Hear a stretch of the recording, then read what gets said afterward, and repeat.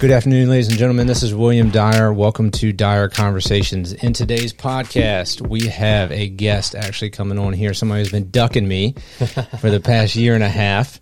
Try to get him on as the first guest. Oh, yeah. But now he's going to finally come on here. So, Mr. E.L. Jones, thanks for joining us, sir. Oh, thank you, man. Thank you for having me. Yeah, no problem. Couldn't duck you any longer, so I figured I would finally show up. That's right. That's right. So, for people who are joining in on the podcast, E.L. and I have a long time relationship. We go way back in the day.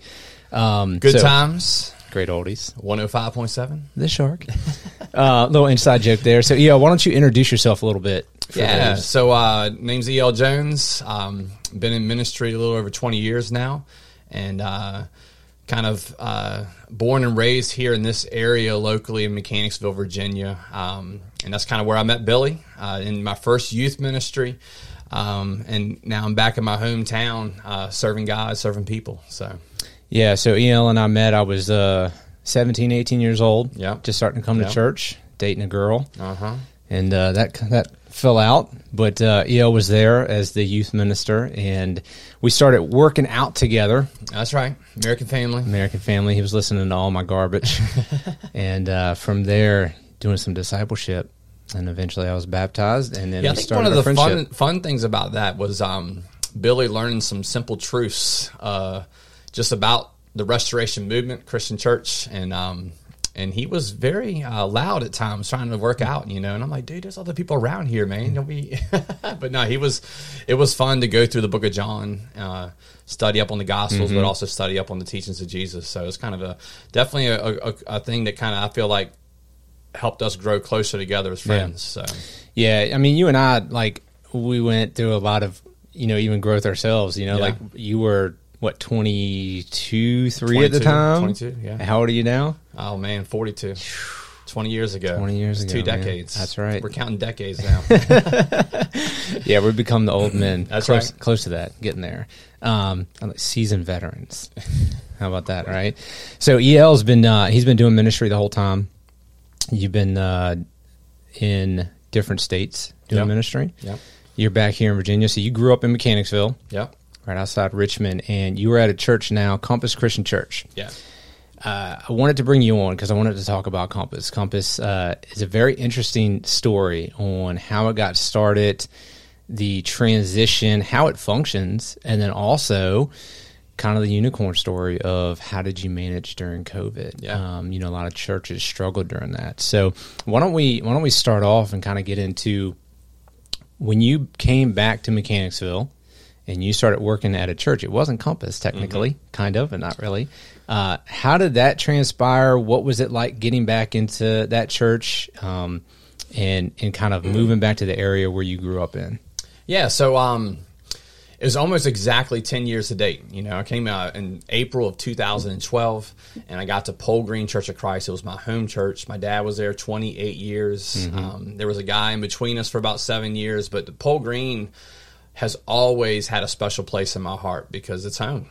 Grew up on the grounds of Pole Green Church of Christ, and so just in the parsonage. And when hearing that they were struggling, down to 60, maybe 80 people in that range, I think the heart and the pull for me to get back to my hometown and to go back to my roots and get back to a church that I love so dearly was a huge draw. There wasn't, it wasn't like a life, it wasn't some dream situation, but it was a great situation. And so Christy and I coming back home, my wife, she's from Mechanicsville as well.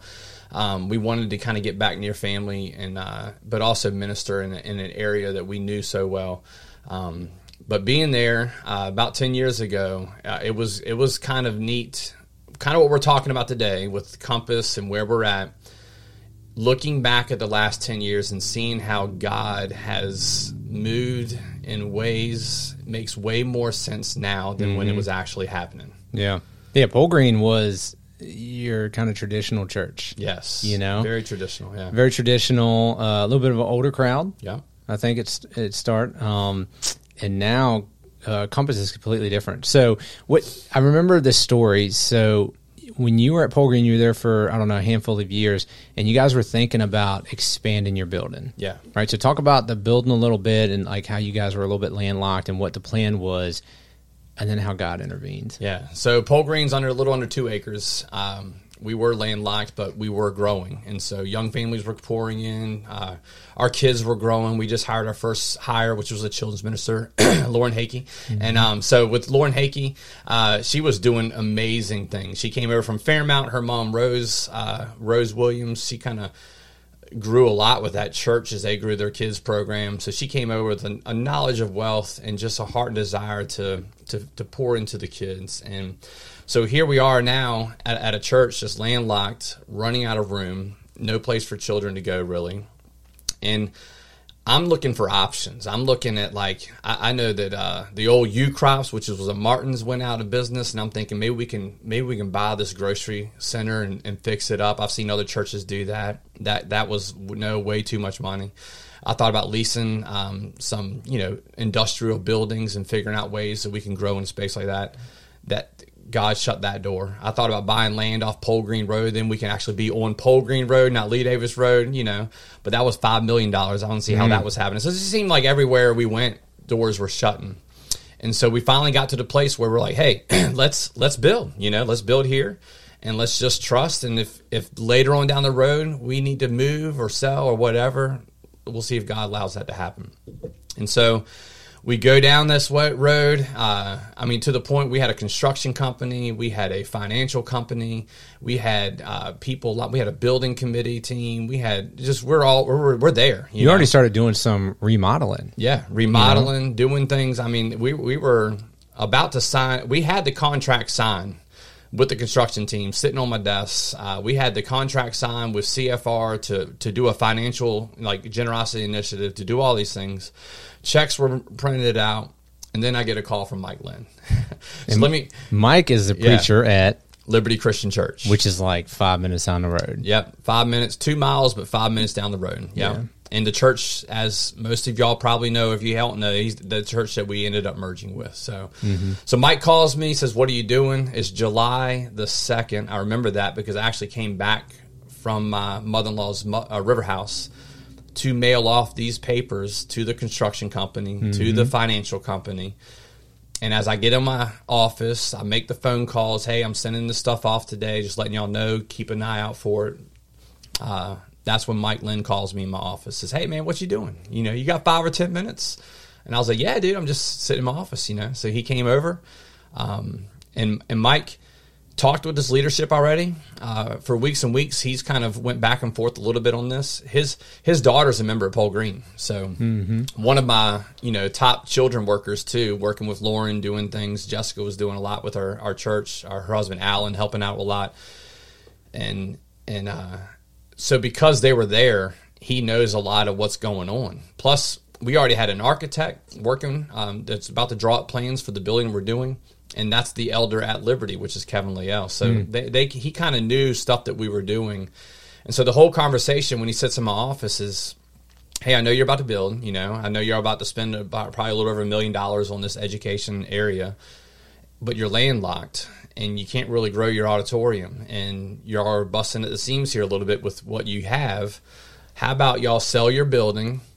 Move all your people over here. We got all kinds of land. We got all kinds of buildings. Why don't you merge with us and build over here, And that's what kind of led us down this road to come together. Which is interesting about Liberty, because Liberty was also a church who was a little bit older, more traditional. And they were kind of dwindling a little bit before Mike got there. I remember that when Chelsea and I moved back down to Virginia, I actually preached there. Yeah. Part-time for about 8 months as they were going through a transition. Their minister had left and they were looking for somebody else. And then they ended up finding Mike, and Mike had actually been in this area. He had been at Liberty. He was at Liberty back in 2001. Yeah, he was at Liberty for about a year and a half there. Yeah. And so he's on the tail end of his ministry career. He's whatever, 7-8 years until retirement. He's been in ministry for a long time. So he's looking to come back home too. So he gets hired at Liberty, and then he sees what's going on with you guys, and he presents you with this idea well, y'all could come over here, and we have all this land, and then bringing the two churches together, which is crazy because most of the time you hear churches splitting. Yeah.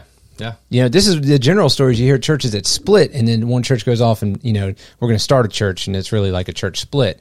But instead, you guys did the opposite, where you joined together. So what were those conversations like in the inner offices about how do we make that work? Just how you draw that up right there is exactly why I got so excited. Yeah. I'm like, wow, this is different. This is not the norm. This is churches coming together rather than churches separating. This is people doing something that is going to take some sacrifice, not about self, not about traditions, not about what they're used to, accustomed to. It's going to take some faith. It's kind of getting out of the boat situation like Peter did. Like, we got to get out of the boat. We're going to focus on Jesus here. So with these things, man, so much excitement. It's like flooding my head, flooding my brain. And I'll kind of share a little bit with Mike's side of it, because he's talked his side of the story, how his thinking. He's heard me lead worship. When I went to Pole Green, I probably had about 10 years, maybe more than that, of worship ministry experience. And then also I did 10 years of youth ministry before even going to Pole Green. So I had youth ministry experience, and I was still doing youth at Pole Green. So his thought was, hey, I am at the tail end, 5, 6, 7 years of ministry. I'll get a yell. He can come over here, lead worship, be my associate, kind of run that part of it. I'll preach, and then we'll either hand things over, do all that kind of stuff. But that's kind of how it started going. But when both leaderships got involved, my elders were like, nah, like, EL does worship, but he loves to preach. That was where my passion is. And I told Mike, I said, man, I do enjoy worship, but my passion is preaching. My passion is just teaching and just being with people and discipling and doing those things. So once we really got going together, both leaderships together in the same room, it started evolving to this, well, how can we work together? Not only bringing churches together, how can Mike and I work together? How can we preach together and do this and share responsibilities? And then a lot of it was just bringing staffs together, our staff teams. I had a few staff, he had a few staff. We had 3 elders, he had 3 elders. Pulling in the eldership teams. So there's a lot of that a lot of moving parts. That's a lot of hurdles to overcome, because when you think about it, churches are like a family. Yeah. Where they have their own culture, their own traditions and likes and dislikes, and You're then saying it best there. Yeah, and then you have these 2 churches. While they are both traditional, they're very distinct. Yeah. Because I've been at both. Yeah, and they have distinct leadership and styles and personalities, and you're going to want to bring them together. Not only, like you said, the congregation's having to get along, but then the staff has to realize, like, oh, I got other staff people I have to work with now. Yeah. And then the big one is you and Mike trying to figure out, like, okay, who's got what role and what responsibility. Yeah. And they're knowing both of you guys. I think that's what made this work out really well, because you don't have this ego battle of who gets to be in charge, who gets the spotlight, who gets to be the main man, because you got 2 preachers. And you either have to have one that goes, yeah, I don't mind taking a back seat. I don't want to do the main preaching. I'm fine doing the side role. Or if you have the 2, how do they complement each other and not let their egos get in the way? Yeah.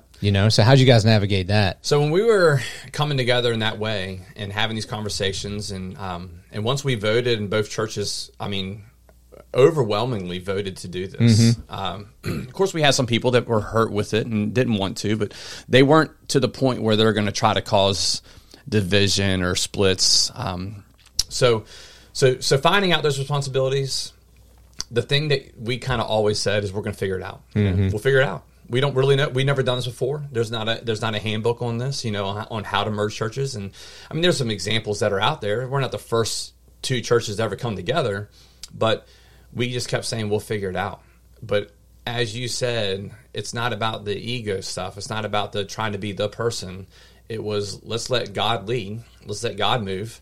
And let's just try to lead by example when it comes to sharing responsibilities, having humility, figuring out things, leaning on each other, not always having to be the voice, not even having, be the person that has to have the say-so in this.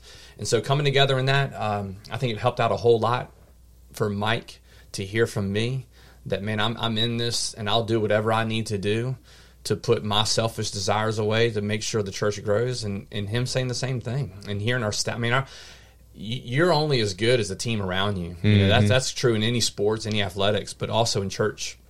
And so the team that we had, I mean, it's just, I feel like God has really brought us together, you know, just the team, just the staff, and the leaders that we had. They were almost to a default, almost like just wanting to love each other and care for one another and not cause problems right off at the beginning. You know, like how can we, you know, I can bend a little here, we can do this a little here. And there was some compromising that, excuse me, that had to happen in these meetings, compromising with things that they weren't used to or accustomed to or how we were doing it. But it was always about, and I'll say this, but it was always about focusing on Jesus Christ. In the meetings, okay, well, how does this bring glory to Jesus? You know, can we remove this and that from that? And how can we direct people, you know, as we merge together, how can we direct them to Jesus Christ? Yeah, that's the whole deal, right? Is everybody has to have humility. Yeah. And I'm sure that it's been, you know, even probably to this day, you've had to like bring some compromising things up. You know what I mean? Like, it's not like, oh, we spent a month meeting together and we figured out this is going to be a happy relationship and it all works out. Like, there's probably were some things like within the first couple of years, it's still like a little bit of, well, this is the way we did things at Liberty, or this is the way we did things at Pole Green. Well, in some ways, honestly, we kind of told ourselves, let's not try to say that. Let's catch each other when we do it. You know, Yeah. Let's not bring in.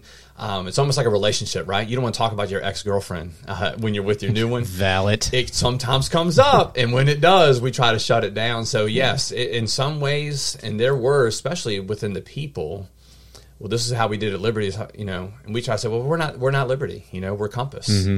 And we were quick as leaders to say in our meetings, let's remind people, we're not Liberty, we're not Pole Green, we're Compass Christian Church now. And not that we're Compass, but you get what I'm saying. Yeah. We're this body of believers. But you almost had to like rebrand. Yes. You know, and I mean, I'm not trying to use that term Yeah. in the sense of like marketing, but there's a psychological factor where you say, hey, the two are becoming one now, so we're going to have a new church name because we want everybody realizing we're Compass, we're not two distinct churches just kind of hanging out in the same building. Yeah. Right? So did you guys have to do anything intentional for the staff element, the staff and leadership element, in order to try to bridge some of those gaps, or did it just really happen organically? I think it happened organically. Yeah. I think it really did. I think you saw just both churches have had a past of hurt. You know, there was things that they got burned on, staff, elders, everything.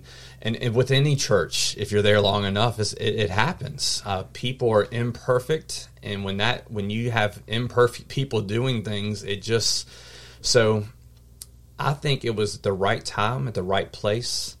Again, God moving, doing things that brought, you know, two ministers, a full staff team, and full eldership leadership teams together that said, we want to succeed so badly because we want people to know about Jesus. Mm-hmm. And that just became our mantra. Like, hey, we're going to do whatever we need to do to represent Christ and to bring Christ into our community. And we're not going to be selfish about it because we don't want to fight and quarrel. We don't want to have opinions and stuff that doesn't matter. We want to focus on Scripture. We want to focus on Jesus. We want to focus on seeking and saving the lost. What did you guys have to do for the congregation in order to help them navigate those same sort of emotions? Yeah, I think a few things we did just before we actually voted was we did things together. We had some cookouts together. We did an event together, a trunk or treat together, which went over amazing. Now was this like a let's do these things to see if this will work, or is it like we've already made this decision and we didn't make the decision. The leadership made the decision to vote on it and to see where the people were. We just didn't want to say, hey, let's get this. We're voting in 2 weeks. You know, Waypoint Ministries, Waypoint Partners with Tim Cole, Dave Holloman, Neil Wheeler. These guys, they kind of walked alongside of us. I mean, when I say holding hands with us, helping us to do things the right way, gave us a lot of great information on how to get the people together. And we even did minister swaps. You ever heard the show Wife Swap? Yeah. We did minister swaps where Mike preached that Sunday one Sunday in September at Pole Green. That very same Sunday I was at Liberty. And then in October we did the same thing. He preached at Pole Green, I preached at Liberty. So we did two of them. So people at Pole Green could hear how Mike preached, and people at Liberty could hear how I preached to see if they're going to like it or not, you know? So when we voted and the people came together, they knew each other. We did events together. So doing all that, April 7th of 2019 was our very first Sunday. And so we're pushing on 3 years right now. Yeah. And coming together, we've seen a lot of the growth in that. We also have a lot of challenges that took place, as everyone knows. I mean, we're 11 months into this merge, and then the pandemic happened, and we'll get to probably some of that later. But, you know, we were growing, things were going great, and then things kind of shut down. So, yeah, and that took a lot of navigation. Yeah. But before we jump into that, when you guys actually did merge, and now it's real. yeah. The rubber meets the road, sort of a deal. Well, they're going back. No going back, right? You guys, you sold the property at But yeah, let me say a little Green. bit about that. We did sell. We had no problem selling it. We sold it to a church in town that needed a building, and so they moved in. They moved in there, and so I mean, they bought it. You know, all right, we don't like this. We're going back to the it was done. Gone. So, but that was interesting in itself. You know, just knowing, as you just said, the rubber meets the road. We're in this now. Like it's almost like a marriage. We both said I do till death do us part. Almost. You know, it's like we're coming in, and for better or worse kind of situation. And I think everybody wanted better. You know, everybody wanted better. So. Yeah.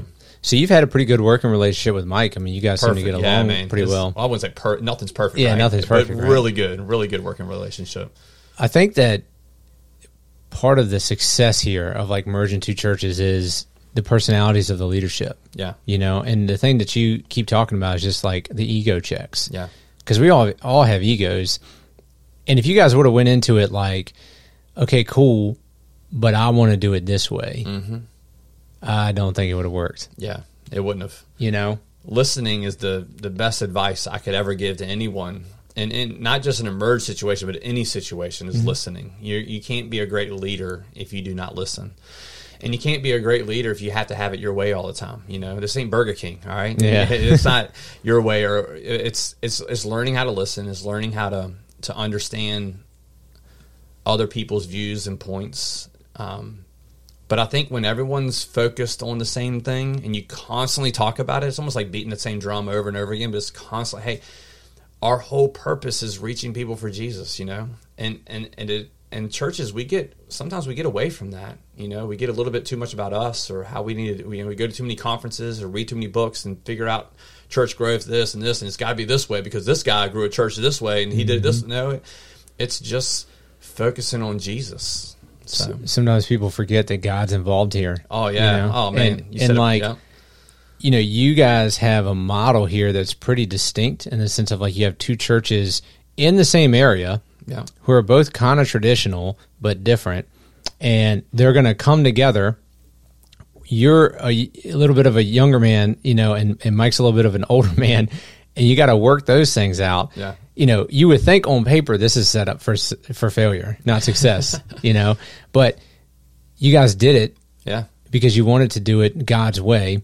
And God honored that, you know. And like you said, there was no book that you read that went, how to merge two churches. Yeah. You know, there was no conference that you went to. It was a matter of going, hey, if we do this with humility and we think God has opened up the door, let's follow his lead. Yeah. Because as you said, I mean, you were seeing God shut doors over here, and all of a sudden this one door opens up, and you're like, hey, what?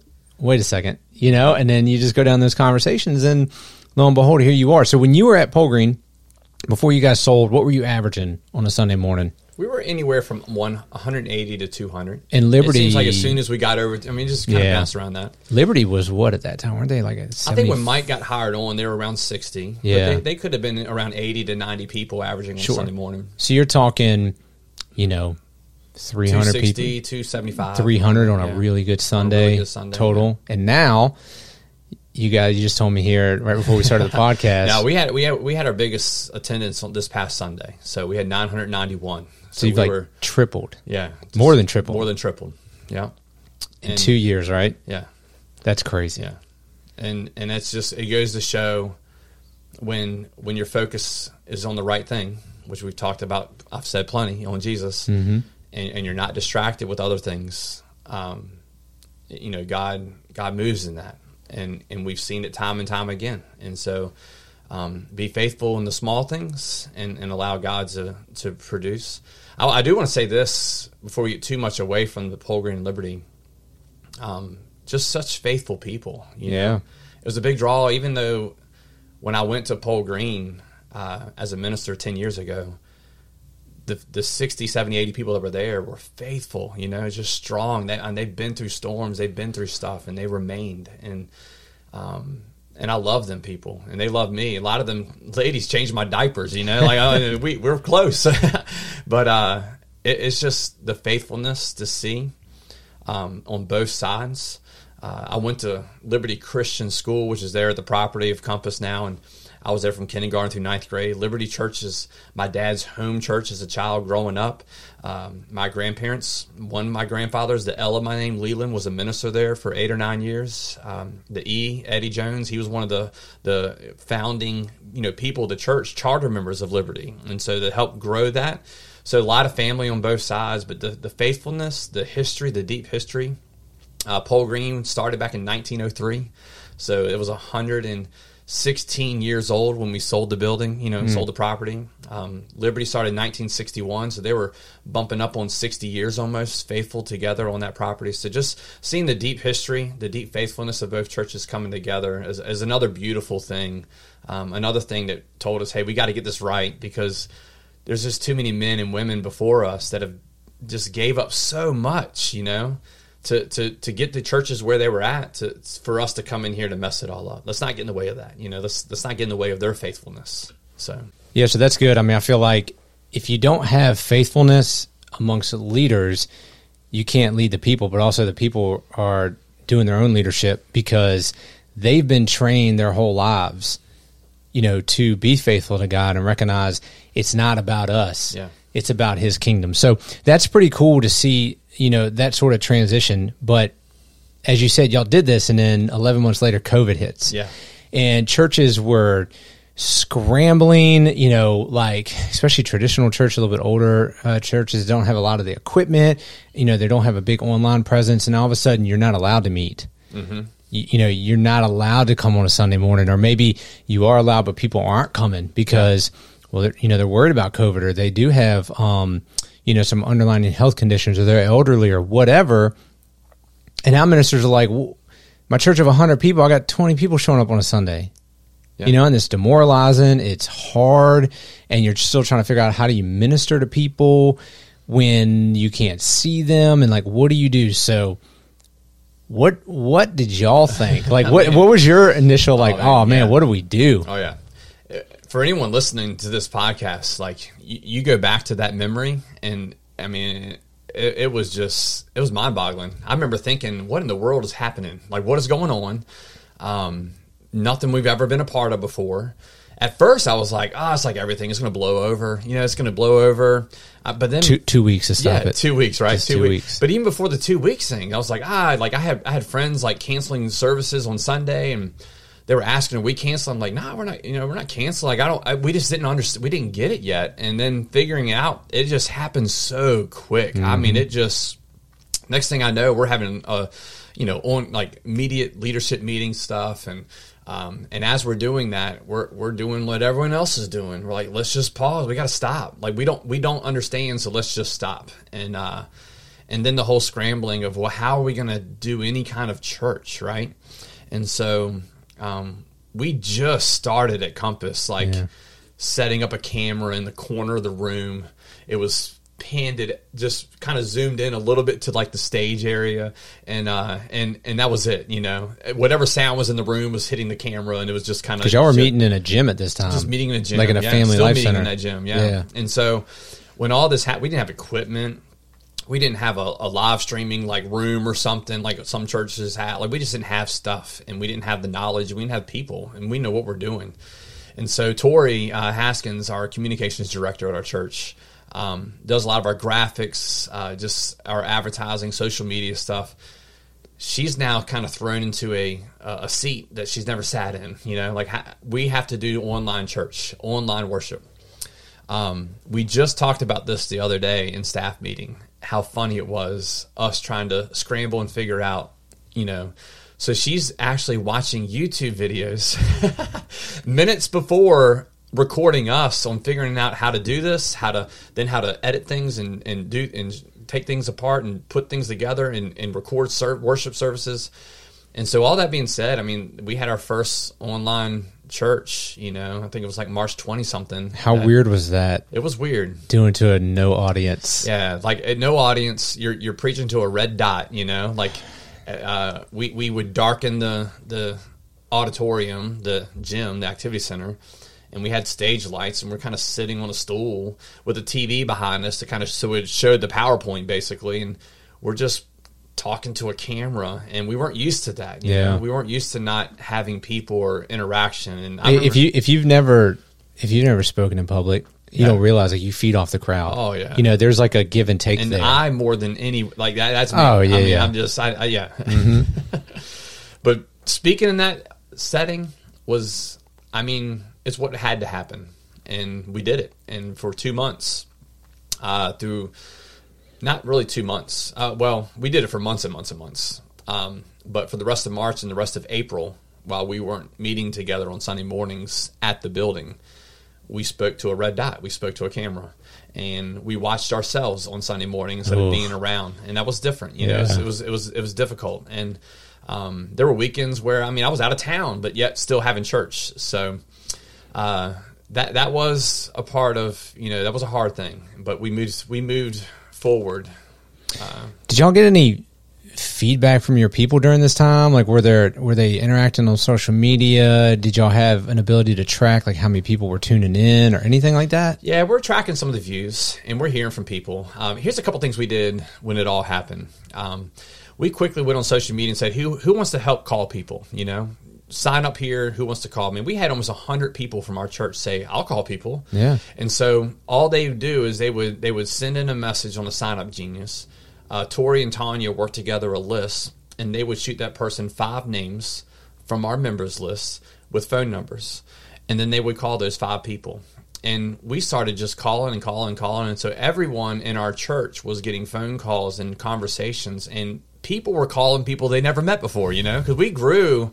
Probably in 11 months, I think our last Sunday that I remember was 609. So if we had around that 300 number, we doubled in size in 11 months. Wow. And so even with that, we had so many new people that didn't know people.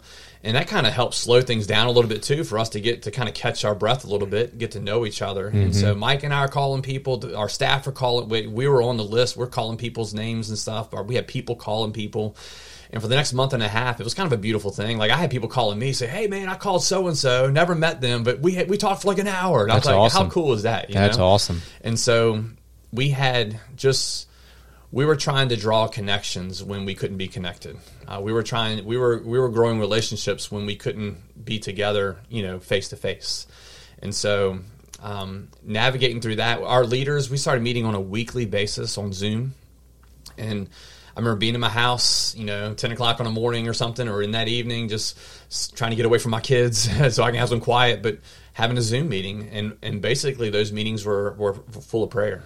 We talked a little bit how we're doing, but let's pray. Let's pray for our church. Let's pray for our people. Let's pray for connections. Let's pray for this to, figure out a way that we can get back together. And so I think that was extreme helpful for me just as a minister, knowing my guys wanted to meet more regularly to pray about it. So yeah, it's interesting because some people, I'm not gonna say a lot, let's say some churches kind of like, oh, we can't meet on Sunday morning, we can't do church. Yeah. And I get where that's coming from. You know what I mean? Like I understand that, and it's frustrating, and it's hard to figure out like what do you do, and then like you said, all the navigating on a Sunday morning service, but there's still great opportunity to do ministry, and especially in the time because people are hurting, people are in need of still relationships, and you found creative ways to still make those connections. Yeah. And it's not like you needed a lot of technology. You're not sitting there at a church of 5,000-10,000 people where you have like all this audio and visual equipment and you have millions of dollars in this stuff. Like you had a camera and an LCD TV on stage, and then you had people calling each other on cell phones. Mm-hmm. And that was the thing that made those connections. Yep. And seeing each staff person too, just kind of, they dove into their ministry. They, instead of going somewhere or running away, they dove in. Heather Ferguson, our youth director, I can't speak enough of she should write a book in itself on how to lead youth through a pandemic because she started running. She's a runner. She runs like 10 miles a day sometimes. I mean, you know Heather, she does like Tough Mudders, World Tough Mudders. So she started going, like she would park her car and then she would figure out all the, not just youth, but just church people around that area. And she would send messages out, especially to the teenagers. Hey, I'm going to run by your house. Like, and they had people coming out their front porch, and she's just almost doing like daily 10-mile runs, waving to people, saying hi. She came by our house, man, to see our kids, and it's one of those things. Like, it was special, you know. Not only that, she was dropping off care packages if someone did have COVID or they did experience this. Like, she was getting bags together for these kids, these teenagers. Maybe their parents never even came to our church, but she's dropping them off at the front porch, full of goodies, full of things. You know, just she did Zoom meetings on Wednesday night because we couldn't meet together anymore. The teens couldn't. So here she is. She did high school at like 6:30 to 7:30, and then she did, or middle school 6:30 7:30, and then she did high school like 7:30 to 8:30. So she had two different times.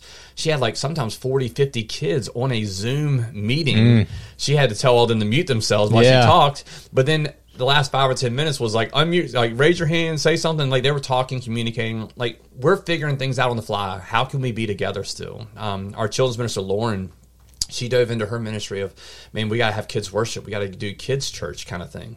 And so she did a 20 to 30 minute song. She would do them from her home. She was editing things, giving them to Tori. And so kind of like how our church ran on a Sunday morning during this time was kids stuff started at like 9 o'clock till 9:30, maybe like 20, 25 minutes. It was like a little break in between. And then at 9:30 was the adult worship. We had our adult songs that came on, and then me and Mike preaching. And so we had 20, 30 minutes special stuff for the kids. And then we had 45, 50 minutes special stuff for the adults. We had Wednesday night youth groups still going on Zoom meetings. We had, you know, visitation, phone calls rolling, leaders meetings. So we just kept on trying to move as much as we could. Yeah. So going through that period, that's like right at the very beginning. How did you guys then start to shift what you were doing in order to still have some sort of in-person stuff or be able to meet in any way once things kind of leveled off some? And I know the past 2 years have been just up and down crazy, and I hate to say leveled off because it's not like it ever did. But, you know, during some of that time, it's like the tensions relaxed somewhat, especially in the area that you guys were in Mechanicsville. So what did y'all start to do then to try to be creative?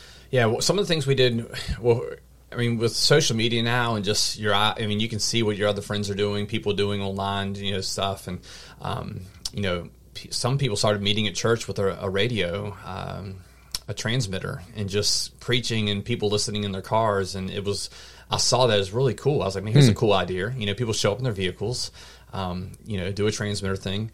And so that's what we quickly try to get into. We wanted to do anything we can to just get people together. And we had the property and the land to do so. And so we probably, the end of March and April, we weren't together. But the first Sunday of May of 2020, what we did was say, hey, we're going to have an outside service. We got the FM transmitter. We got up, we had this big hill that actually just got put there because of us doing some a front parking lot and things, and some dirt got put back there. So we kind of had like our own like mound that we could like stand on. We put a trailer out there that we could, you know, set up some equipment. We already had recorded songs. We play that during the radio as people were showing up. And then me and Mike just preached for 20, 25 minutes. And then we waved at people and told them to go. And we did that for 2 Sundays. And we're like, man, this is awesome. You know, it was just really cool. Like people, I mean, we probably had the first Sunday, 300 to 400 people show up. Wow. And so it was almost a little bit more than half our people. And then after 2 Sundays of that, we're like, man, we want to do more fellowship. You know, let's have tailgates. So what we'll do is everyone bring your own food, bring your grill if you want to, bring your sandwiches. And after we preach, for those that want to leave, we'll escort everyone out, you know, leave. For those that want to stay and cook food and be outside but separated, let's do that. And so we did that for 2 Sundays. And man, those 2 Sundays, the 3rd and 4th Sunday of May, was the biggest Sundays we had outside. It's hard to count or whatever when you're doing that, but we averaged we probably thought we had over 500 to 600 people, almost all of our people, and we had a lot of guests showing up because we were just doing something. But it was fun, you know. Half of those people stayed to eat, but I mean, there's smoke filling the air, burgers, hot dogs. Families cooking out together, camping, you know, cornhole. Like it was a neat experience to see. Yeah, no, that's pretty awesome. And you know, I think about like how other churches, you know, just like caught in the whirlwind of stuff. Yeah, you know, but not to downgrade what other people did, because you know each community is different. Each church has their own, you know, things that they have to navigate through. But for your community of people, you realize, hey, look, we can still be creative. Yeah.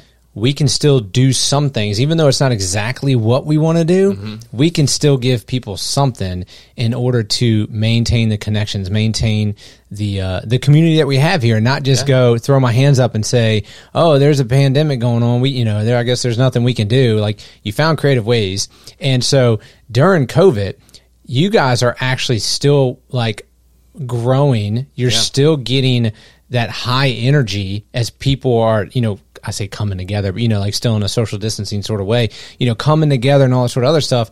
Well, it seems like everybody else is sitting here around here going, I'm just trying to figure out how to survive. Yeah. I think all of us were, you know, we're trying to figure out how to survive. And it was, man, I think back on just the meetings we had in the staff meetings, because those were more regular too on Zoom. And it was never just satisfying of, okay, let's just hit cruise control a little bit. Yeah. It was always, hey, I can do this. Hey, I can do this. Hey, what we can do this, or let's do this. And so it just turned into a big brainstorming event of what can we do to draw people together. And so for 1 month, we did those outside services. We added the tailgates, which went great. And then when things kind of relaxed a little bit in our state, in Virginia, we said, hey, when we thought we could, you know, we went first Sunday of June. So we did the whole month of May was outside. First Sunday of June said, hey, we're coming back in the building. You know, we did a lot of things. We talked about encouraging mask wearing. You know, we weren't mandating nothing, but we said it'd be nice, you know, just to follow on with what we were being told. We spent a lot of money just on filters for our HVAC. I mean, we did some research on that. Someone brought that idea to us, like, hey man, it filters out germs more. It does this stuff. We have a guy in our church that owns a commercial HVAC company, so we asked him about, is this true? Like, he said, yeah, it actually works really well. And so we switched out everything. We had hand sanitizer. Like, I mean, man, hand sanitizer was everywhere, man. It was like that was the thing to have, right? It was like. But we did as much as we could to get people together as soon as we could. And so the 1st of June, we started having services, in-person services, no kids stuff, just come to the, you know, we do 2 services here, try to spread out as much as we separated the chairs in the gyms. Luckily, we had the space to be able to push things around. But no kids services, let's just get back together. And I think those first few months, the 2 months, June and July, that we did it that way, you know, we had about 300 people coming. So about half our people were showing up, and I think half the people were watching still online. Yeah. But it's hard, too, with little kids, young kids. Plus, still, we're living in a time we still didn't know, you know. So some of the kids, you know, families with kids were staying back just watching, which was fine. And we wanted them to do that. But we wanted to create liberties for people to follow their own choices, you know, follow their own things. And if you weren't comfortable, I mean, by all means, stay and watch online. We're going to still call you. We're going to still love on you. We're going to still pray for you. But if you want to come together, you know, come together. One interesting thing, when we first started coming together, I knew I could just see, and I think you could see too, on social media, the sides that were forming on both sides. You know, the ones that really wanted masks and really ones that just didn't care much about it. But I knew as a church, if we're going to succeed and grow and love one another, that we had to find a common ground. Yeah. And so one of those first Sundays, I got up there and said, listen, I know there are some of y'all so happy to be back. You're ready to lick people's foreheads, right? You can't do that, so don't do that. Never I know do some that. of y'all are like, don't even look at me, much less get close to me, you know? Like, let's just come here and let's just receive the word. But let's just remember, let's love our neighbor as ourselves, you know? Let's just try to put the other person before us. And if wearing this mask means it's going to make someone else feel comfortable, let's do that. Why separate that, you know? And so... Yeah, the whole thing turned into a big echo chamber polarization of our culture. It was frustrating, to see. I mean, even now today, like I know some churches, and I'm not going to name them for obvious reasons, but I know some churches where it's basically like, if you walk in with a mask, I mean, let's say in 2020 you walked in with a mask, they would want you to know that they were judging you and thought you were stupid, and then you had other churches that were like, don't come to my church unless you have a mask on, and you're trying to kill all of us. And it's like, is this really what we think Christ is trying to tell us to do here? Like, obviously people have their own opinions. That's cool. There's different situations. People have to make their own choices. A lot of the information was still brand new. I mean, we were talking about this beforehand. Like my wife and I were looking at this thing going, maybe we just wait a minute for more information to come in before we start planting our flag somewhere and judging other people and telling them how terrible they are. Yeah. And so I was watching friends, on both sides of the political spectrum, just start to just entrench, and actually my very first podcast I did was about that trench warfare, and I was like calling Christians like, y'all need to just chill, man.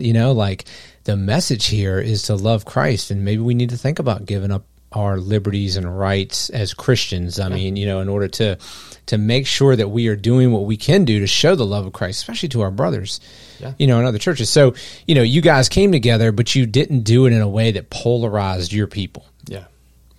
Right? And what you just said, in any situation, especially in church, there's always two ways. It's a fork, right? You can go this way, you can go that way. We could have gone down that way of just, judgmental and setting our flag somewhere. Or we can say, hey, let's try our very best to focus on Christ. And let's, if we have to do small things around that to still focus on Christ, let's just do that. Let's not worry about that. And so when we came, it was always a reminder, why we're here. Why we're here is to focus on Jesus, to also create a place and a space for people to come to learn for the first time on who he is. And I mean, what better way to learn than from loving people, people that are loving others, looking out for others, doing for others, serving others. And so that was something that we tried to champion, that, hey, we're going to be a church that's going to love our community. We didn't want to be caring just for the ones inside our walls, but we wanted to still, we want to still serve the community. Any way we could do outreach, our people, we were pouring into teachers, medical workers, anyone in our church family or people that we knew that was working in the medical field. We bought them lunch one day. Just, we want to thank you for what you're doing. You're on the front lines here, and police officers, firefighters, we're bringing them things, doing things, calling them, encouraging them, letting them know, hey, we love you guys. We appreciate you guys. We value you guys. So it was stuff that we didn't want to just focus on us. How can we use this unique, in a sense, opportunity, looking at it that way, the half glass full kind of thing, how can we use this time period of our lives, things that we've never been through, to encourage, to uplift, to edify, to tell people that you are valued, you are cared for, and at the whole time keeping Jesus exactly where he belongs, which is the center of the conversation. Yeah, absolutely.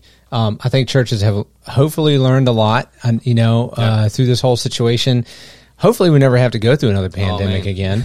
But if we do, I think there's some churches that have adapted in order to think about how do we move forward, right? And interestingly enough, Dave Willis, who you're familiar with, right? I love Dave. Yeah, he was on staff at Olivet Christian Church, where Dave is a minister at. But and Dave's a good friend of both of us. But when I had Dave Willis on, we were talking about that. Like, in this day and age, if you want to continue growing as a church, and I don't just mean numbers, I mean like stay alive, stay healthy, like reach your community, you have to have some sort of online presence. You can't be the church who just goes, well, that's for the young hip people. It's like, well, there are people who need Jesus too.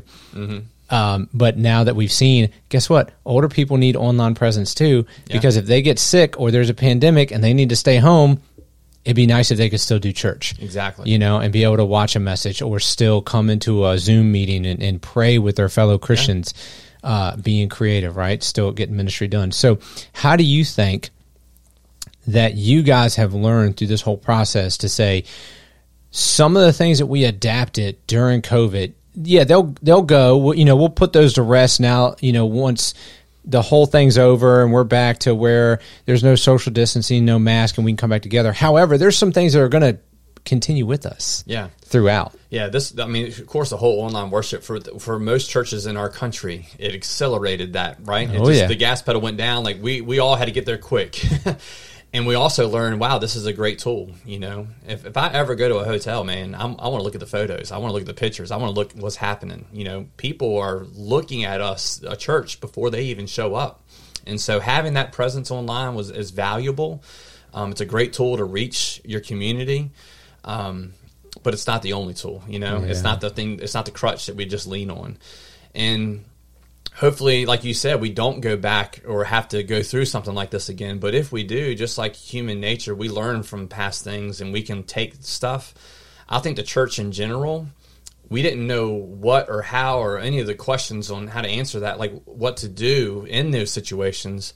But I think now that we've gotten through it, it's going to be a little bit easier next time. Like this worked, this didn't work. You know, this is good, this isn't good. And I'm hoping that, I don't know, I've heard some really smart people, smarter than me, you know, got fancier titles than I got, that they say, oh, the church will never be the same. The church, and I don't agree with that. You know, I feel like the church, we're the body of believers. And no matter what that looks like and what setting that you're in, the church is still the body of Christ, and we are the church to edify, to uplift, to encourage.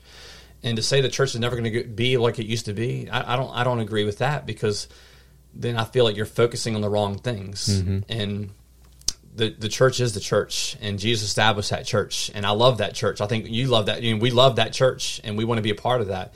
And it drives a deeper point. It's not about just the numbers. It's not about, you know, the programs or all the stuff. It's people coming together, realizing that, man, I'm a hand, I'm a foot, I might be a mouth, I'm a body, I'm a different part of the body here, but functioning together, we can do great things in God's kingdom. You know, Satan tried really hard to in a negative way affect us, but I think it backfired. Mm-hmm. You know, I think people realize, wait a minute, fellowship is super important. Yeah. Coming together it's needed, not wanted, but needed. And so what Satan meant for harm, you know, Christ used for good. And now we're kind of coming out of this. Like literally, like these days are really good, man. I think some of these past Sundays have been really good for a lot of my friends, for us. People are coming back. People are feeling more comfortable. But I think we're getting out of this stronger because of what we went through. And like I said, what Satan meant for harm, Jesus used him for good. So you guys have been using Zoom as some of the ways that you're being creative and what you're trying to do. And I know at the church I'm at, when we were going through this whole pandemic, because I got hired there right in the middle of it in 2020. Yeah, yes, you did. You know, and I'm over all of our small groups. Mm-hmm. We had a professional Zoom account for all the leaders. So that way we could still have small groups that mm-hmm. ran in the fall and the spring, and people met via Zoom. And of course we found that once things opened back up and people were able to come back to church, and even the second semester that I was there, some of the groups began to meet in person again, that people realized, yeah, the stuff online is good, and I'm glad we have it, but it's not the same. Yeah. You know, and I think this is what goes kind of to your point, is that people are always going to be the same. You know, we are human beings. We created a certain way, and God has us as relational beings, and you can only have so much of a relationship through a screen. Yeah. You know, I mean, imagine having a long distance dating relationship and all you ever do is meet on screen. Once you meet in person, then it's like there's something different here. Yeah. And I think that's what churches have learned, at least I hope. And I'm fearful that some are going to take this too far, where they think, okay, cool, maybe we can create a satellite campus church that's only online. Mm-hmm. You know, and only meets virtually, and nobody comes in person. And I just think those things eventually are going to taper out and fail. Yeah. Because people are relational beings. But did you guys, or are you still going to use that going forward, using Zoom to do things like small groups or, you know, staff meetings or leadership meetings or anything like that? No, we actually got out of that a while ago. Yeah. So we used it while we needed it, and we had some small groups doing the Zoom and stuff like that. But Yeah, it's been well over a year, I think, since we've done any kind of we've been together for a while now. So none of your small groups want to still at least have an option of doing. We Zoom? only have a few small groups. Okay. But what we did because of this, and what we're still doing, is we're having, just like we used to have. Churches would have Wednesday night church. Yeah. We're doing that for adults, and we're blessed to have a big a church building in the front of our property that Liberty used to meet at. We call it Compass Chapel, but we meet in there on Wednesday nights with our adults. They still can spread out. That allows our activity center, our main space, to go to the teenagers, so they can spread out and be there and do their games and have their fun. And so in our fall, we call it big small group because it's small group, like it's we're going through the Chosen series and stuff, and we have discussion questions, and it's kind of hard to do that in a big setting, but it's a big small group because we're kind of we like being together. And so we have a couple small groups that still meet. We have a young adult group that meets. We have a group in King William that meets on Monday nights. So we have some ladies groups that meet Wednesday morning, Thursday night. So they're kind of spread out a little bit, but not a whole bunch. Mm-hmm. I think we have zero stuff going through Zoom right now, only because our people have responded better, coming together kind of thing. That's so interesting because where I'm at, this was the first semester when most of the group said, okay, yeah, we're kind of done with this whole virtual thing. We're going to meet back in person. Yeah. But some of them are doing what's called a hybrid. So they'll meet in person, but they'll have a computer up with a Zoom link. Some people, yeah. Yeah. So like I have that for my group because there's some people who live like 40 minutes away from me, but they want to come to my group. Yeah. And it's like, man, it's a hard drive to make on a weeknight. Mm-hmm. But then I think there's only one group that meets all virtual. And it's interesting because they have a dynamic where, again, you have a lot of people in that group who they don't live near each other. Yeah. But they have that tight relationship. And so they see each other on Sunday mornings just fine. Yeah. But during the week, they still meet via Zoom. So again, I think the lesson here is each church community has to figure out how to navigate this whole thing their way. Yeah. And technology is good. Yeah. And it can be useful. However, what works for you might not work for me. Yeah. And like we've already discussed a little bit is, you can see pockets around the country and in our state that are different than others, and so I live in a community in an area that wanted to be together, and I live in a community that they would rather have the liberty and the choice to, come together and not worry about maybe some of the results of getting sick or doing some of that. And so we try to balance really, a whole lot on looking at both sides. But I think God has provided a lot of spiritual growth and physical growth because we opened and we started having kid classes, and we have youth programs, and we're back on to doing basically everything we were doing before the pandemic. So. Yeah, that's awesome. And so you guys have more than tripled your attendance from when the two churches first merged. You're at 900 something, like you said, this past Sunday.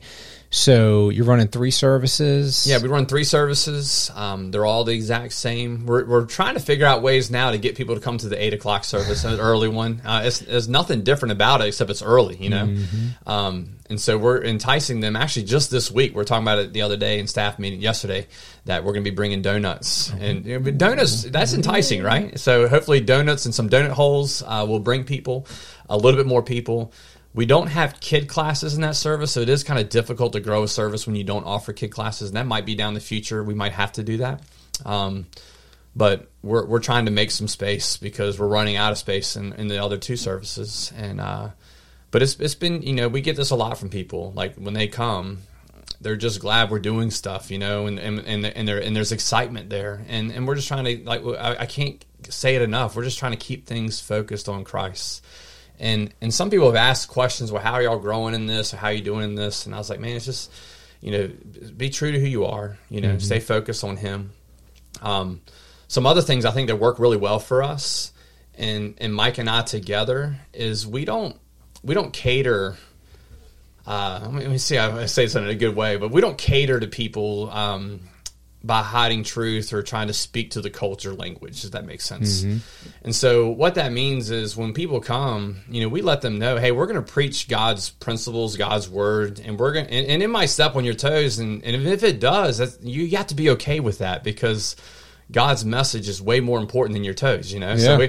So there are things that, you know, we take some strong stances at Compass when it comes to just relationship living together, you know, outside the bounds of marriage. We stand on, you know, that's wrong. You know, we're very pro marriage at our church. And when we say that, it's a man and a woman as well. And so we have to touch on some of the homosexuality issues and some of the things that some churches don't like going, but we do. You know, we're very pro, you know, we're against abortion, and it's stuff that we talk about. You know, we preach about these things. And I got buddies and friends of mine. They're like, man, I don't know. Like, we're not trying to scare people. We let people know, hey, when you come here, we're going to stand on principles. We're going to stand on God's word. We're going to preach His message, and we don't have to apologize for that. But with that being said, we can still do it out of love. You know, we can still let them know, hey, we love you, we care for you, we value you, but this is truth. And when you follow Jesus Christ, He never apologized for the kingdom or the will of His Father. And He spoke things still out of truth, though, but He never said, I'm not going to speak this because I don't want to hurt the crowd, you know? Like, I don't want to, you know, how the Pharisees are going to feel about this, right? Yeah. He never said that. He just basically, what He said over and over again, especially in the book of John, the truth shall set you free. And He would say, truly, truly, I say to you. And so He spoke out of love, but He spoke truth. We feel like one of the best compliments we get, Mike and I, as preachers, is that we're not scared or afraid to speak on things that our culture is against. And so as long as we have Scripture to back it up, and as long as we do it, you know, in love, trying to show people that God has a different way than the culture or the world, I think people, they not just respect that, they are hungry for that. Yeah. Like, they want that. I you know me, man. You are preaching to the choir right now, and I could get on a whole soapbox about this. But I mean, I do want to say, like, I think it's important because actually, I was talking to somebody the other day, and you know, they're not a minister, they're just a Christian in the church, and they said, you know, I just feel like if you have people's attention for 30 minutes, you should be preaching from God's word. Exactly. And I was like, amen to that, brother. You know, and I mean, it's like people are coming to church, even if they're not Christians. They're coming for some reason, and they don't want to hear a TED Talk. Mm-hmm. They can go to YouTube for a TED Talk. Yeah. You know, they can whatever, listen to some other podcast, but they're coming to church. They want to hear God's word. And I just have this crazy thought that God's word is the thing that can produce faith in people. Yeah. You know, Romans 10:17 maybe. Yeah. And that if we preach the word of God and let the Holy Spirit do His work, when the word goes out, He convicts the world of sin, righteousness, and judgment. It's almost like you honoring God and staying faithful is what allows Him to then work what He does through you guys. And it's so important. And I get so, I don't know, worked up sometimes when I see other guys in ministry, and I get it. There's a balance of tact. Yeah. There's a balance of love, and it comes from a good place. You don't want to scare the new people off. You don't want to just run people out the first time they come to church. I get that. But your job is to let God speak through you, and He's not going to do that through a TED Talk. He's going to do that through the Word of God. Exactly. You know? Let the Spirit work, you know? Tell that story you told me about when you preached on abortion recently. So,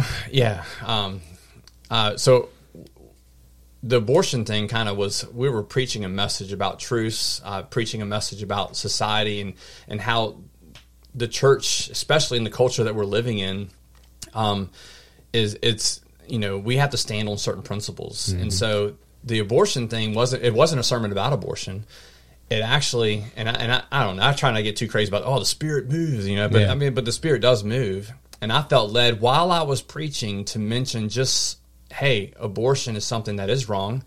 It goes against, because, you know, the word, because one, the Bible teaches that life begins in the womb. That's a very important issue. And so it was kind of more Spirit-led in a sense, and it kind of came up.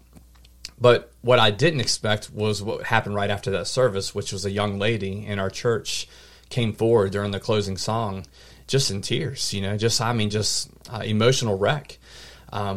Here I am thinking, this young lady because I ended my sermon with that, she most likely had an abortion. And I try to do it very tactfully. Like I get, we all make past mistakes, things that God can forgive us on, but we have to be a church that stands on these things and preaches these things.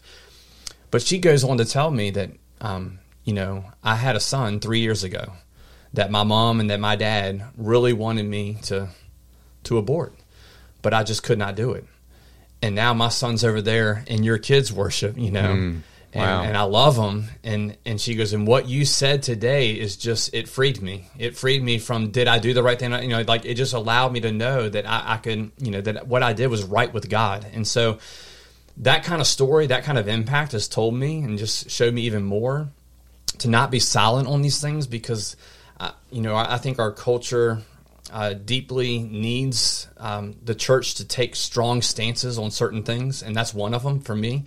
And how cool is it if it's just like we always say, man, if it just changes one person, if it just brings one person to Jesus, right? Well, me saying that, and it wasn't a sermon about that, but it just kind of came out, allowed this girl to experience some ultimate freedom. I mean, how cool is that, right? That God can move in that way. And that's why I wanted you to talk about that, because one of the things that I believe should be considered by people who maybe take a different view than I do, and maybe they're more sensitive to their visitors and guests. And again, we should be, is that, yeah, but don't forget about that. Yeah. Don't forget about the fact that if you do come out and you preach the truth in love on something that is controversial, that might make somebody else mad, it could free somebody. Oh, yeah. Someone else needs to hear that. From the bondage that they have and the emotional turmoil that she's had in her life for a few years. And now she's going, God agrees with what I did. Well, who knows, too, who's in the audience that's struggling with it, that might be making that decision, that might have to make it 6 months down the road. But they hear that, and they're like, oh, wait a minute, God values life? Wait, life starts in the womb? I mean, these are all things that they don't get in education we or take in college. for granted. We take for granted, yeah. Because we've studied the we Bible. Know that, we're in don't. ministry. Yeah. But they may have never heard something like this before. So who knows? 3 years down the road, a young lady that was in that service might not go through with that, because she heard it, and she heard that, wow, life does begin in the womb. God values life. God knits us in the womb. So all those things are very important. Just a little, just a side point of what we should be doing as a church is standing on these principles, not apologizing for, speaking up on these truths. And I think we're quickly getting to a place where we need to figure out as leaders, how are we going to lead, because it's really easy to be quiet. Yeah. It's really easy not to speak on it. It's difficult to build a foundation and to stand strong on some things. Yeah, 100%. And I mean, Yeah. look, no doubt, you're going to have some people who are going to go, I'm not going back to that church because of that. But you know what? That's not on you. Yeah. Because Right. if you did it in love and Yeah. you did it tactfully with prayer, and they leave because they don't want God's word, like you said, what happened in Jesus' ministry? Yeah. When he preached hard truths and people were like, yeah, I'm done with this guy, Yeah. he didn't chase after him. He didn't not. apologize. He didn't change his methods. He said, okay, I mean, that was a sifting. Yeah. You don't want to follow God. Okay.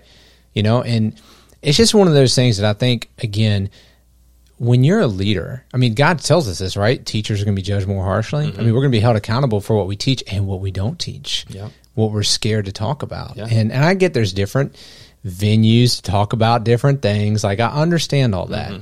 But at the same time, you have people's attention for 30 minutes on a Sunday morning.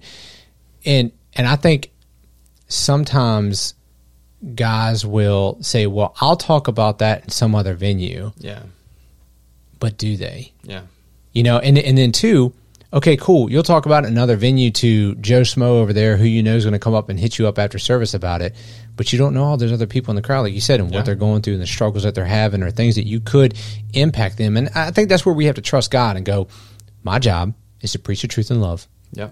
I'm going to put the word of God out there. Then I'm going to let the Spirit use the word to do what he does in people's lives. Yeah. I mean, it's just 101 kind of stuff, like allowing the Spirit to move, allowing the Spirit to lead, but trusting God enough to know that his word is best. Yeah. And you don't have to like caveat it with 1,000 things. Have you ever, obviously we're not going to name names again, but you ever seen guys who, when they finally do go to approach a topic, but they'll caveat it with so many different things that you're basically like, dude, just don't even talk about it. Yeah. Like, if you have to caveat it that many things, like, are you apologizing to God, for God? Here's sort of a deal. So we just want to encourage people who are, maybe you're not in full-time ministry. You're a Sunday school teacher. You're in the church. You lead a small group. Maybe you just like to talk to your friends about Jesus. That's fine too. Or you're in ministry. You sit in a pulpit every Sunday. Man, preach the truth in love, but preach it. Let God work through his word, and don't be scared. I mean, again, you read the New Testament, you're going to see they got mad at Christians a lot. Oh, yeah. And that's we are quickly moving to that sort of culture where, like you said, we're going to have to figure out, okay, are we ready to be just, in this cancel culture where they hate us because we believe in traditional marriage and we believe that man and woman are made in God's image and we don't believe you should abort babies and all these other things.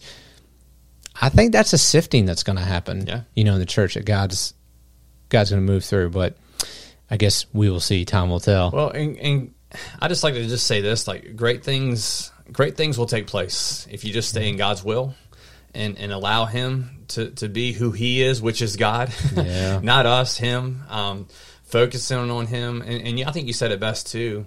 When you prayerfully and rightfully, go over these things and study on these things and do these things, it's it's going to come out. If you do it the right way, it's going to come out in love. And we're not out there to prove that we're right. We're not out there to push people down or to hurt them or to we're not trying to extend the fist. We're trying to extend a helping hand. We're trying to help you. We're trying to teach truth here, and we're going to be focused on Jesus. This is the kind of church that we are, and so as imperfect as we can be as people, we do follow a perfect God in Christ, and when we try to center that around that, man, God can do amazing things. So where do you see Compass going from here? Because you guys are actually working on some building projects right now.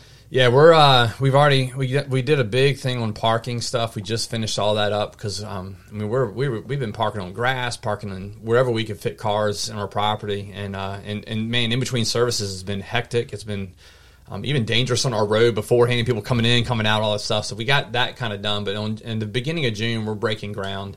We're connecting 3 of the old school buildings on our property. We're connecting them together, and we're also bringing it towards the gymnasium, the activity center where we meet.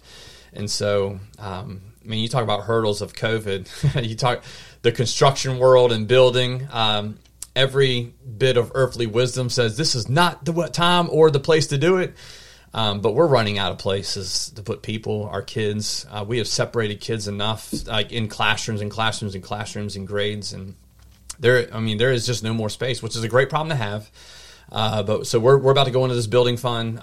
We're in a move initiative right now. We're calling it Move because we're making an aggressive move to our community. We're not packing our bags or moving our building again. We're not doing that, but we're just trying to make a move and allow God to move with what we got going on. And so we're challenging our people to give, and we're building in a time where, man, it's probably not the best time to build, but we have to do it. So, you got to trust God and just move forward. Just trust God and move. And we've done it prayerfully.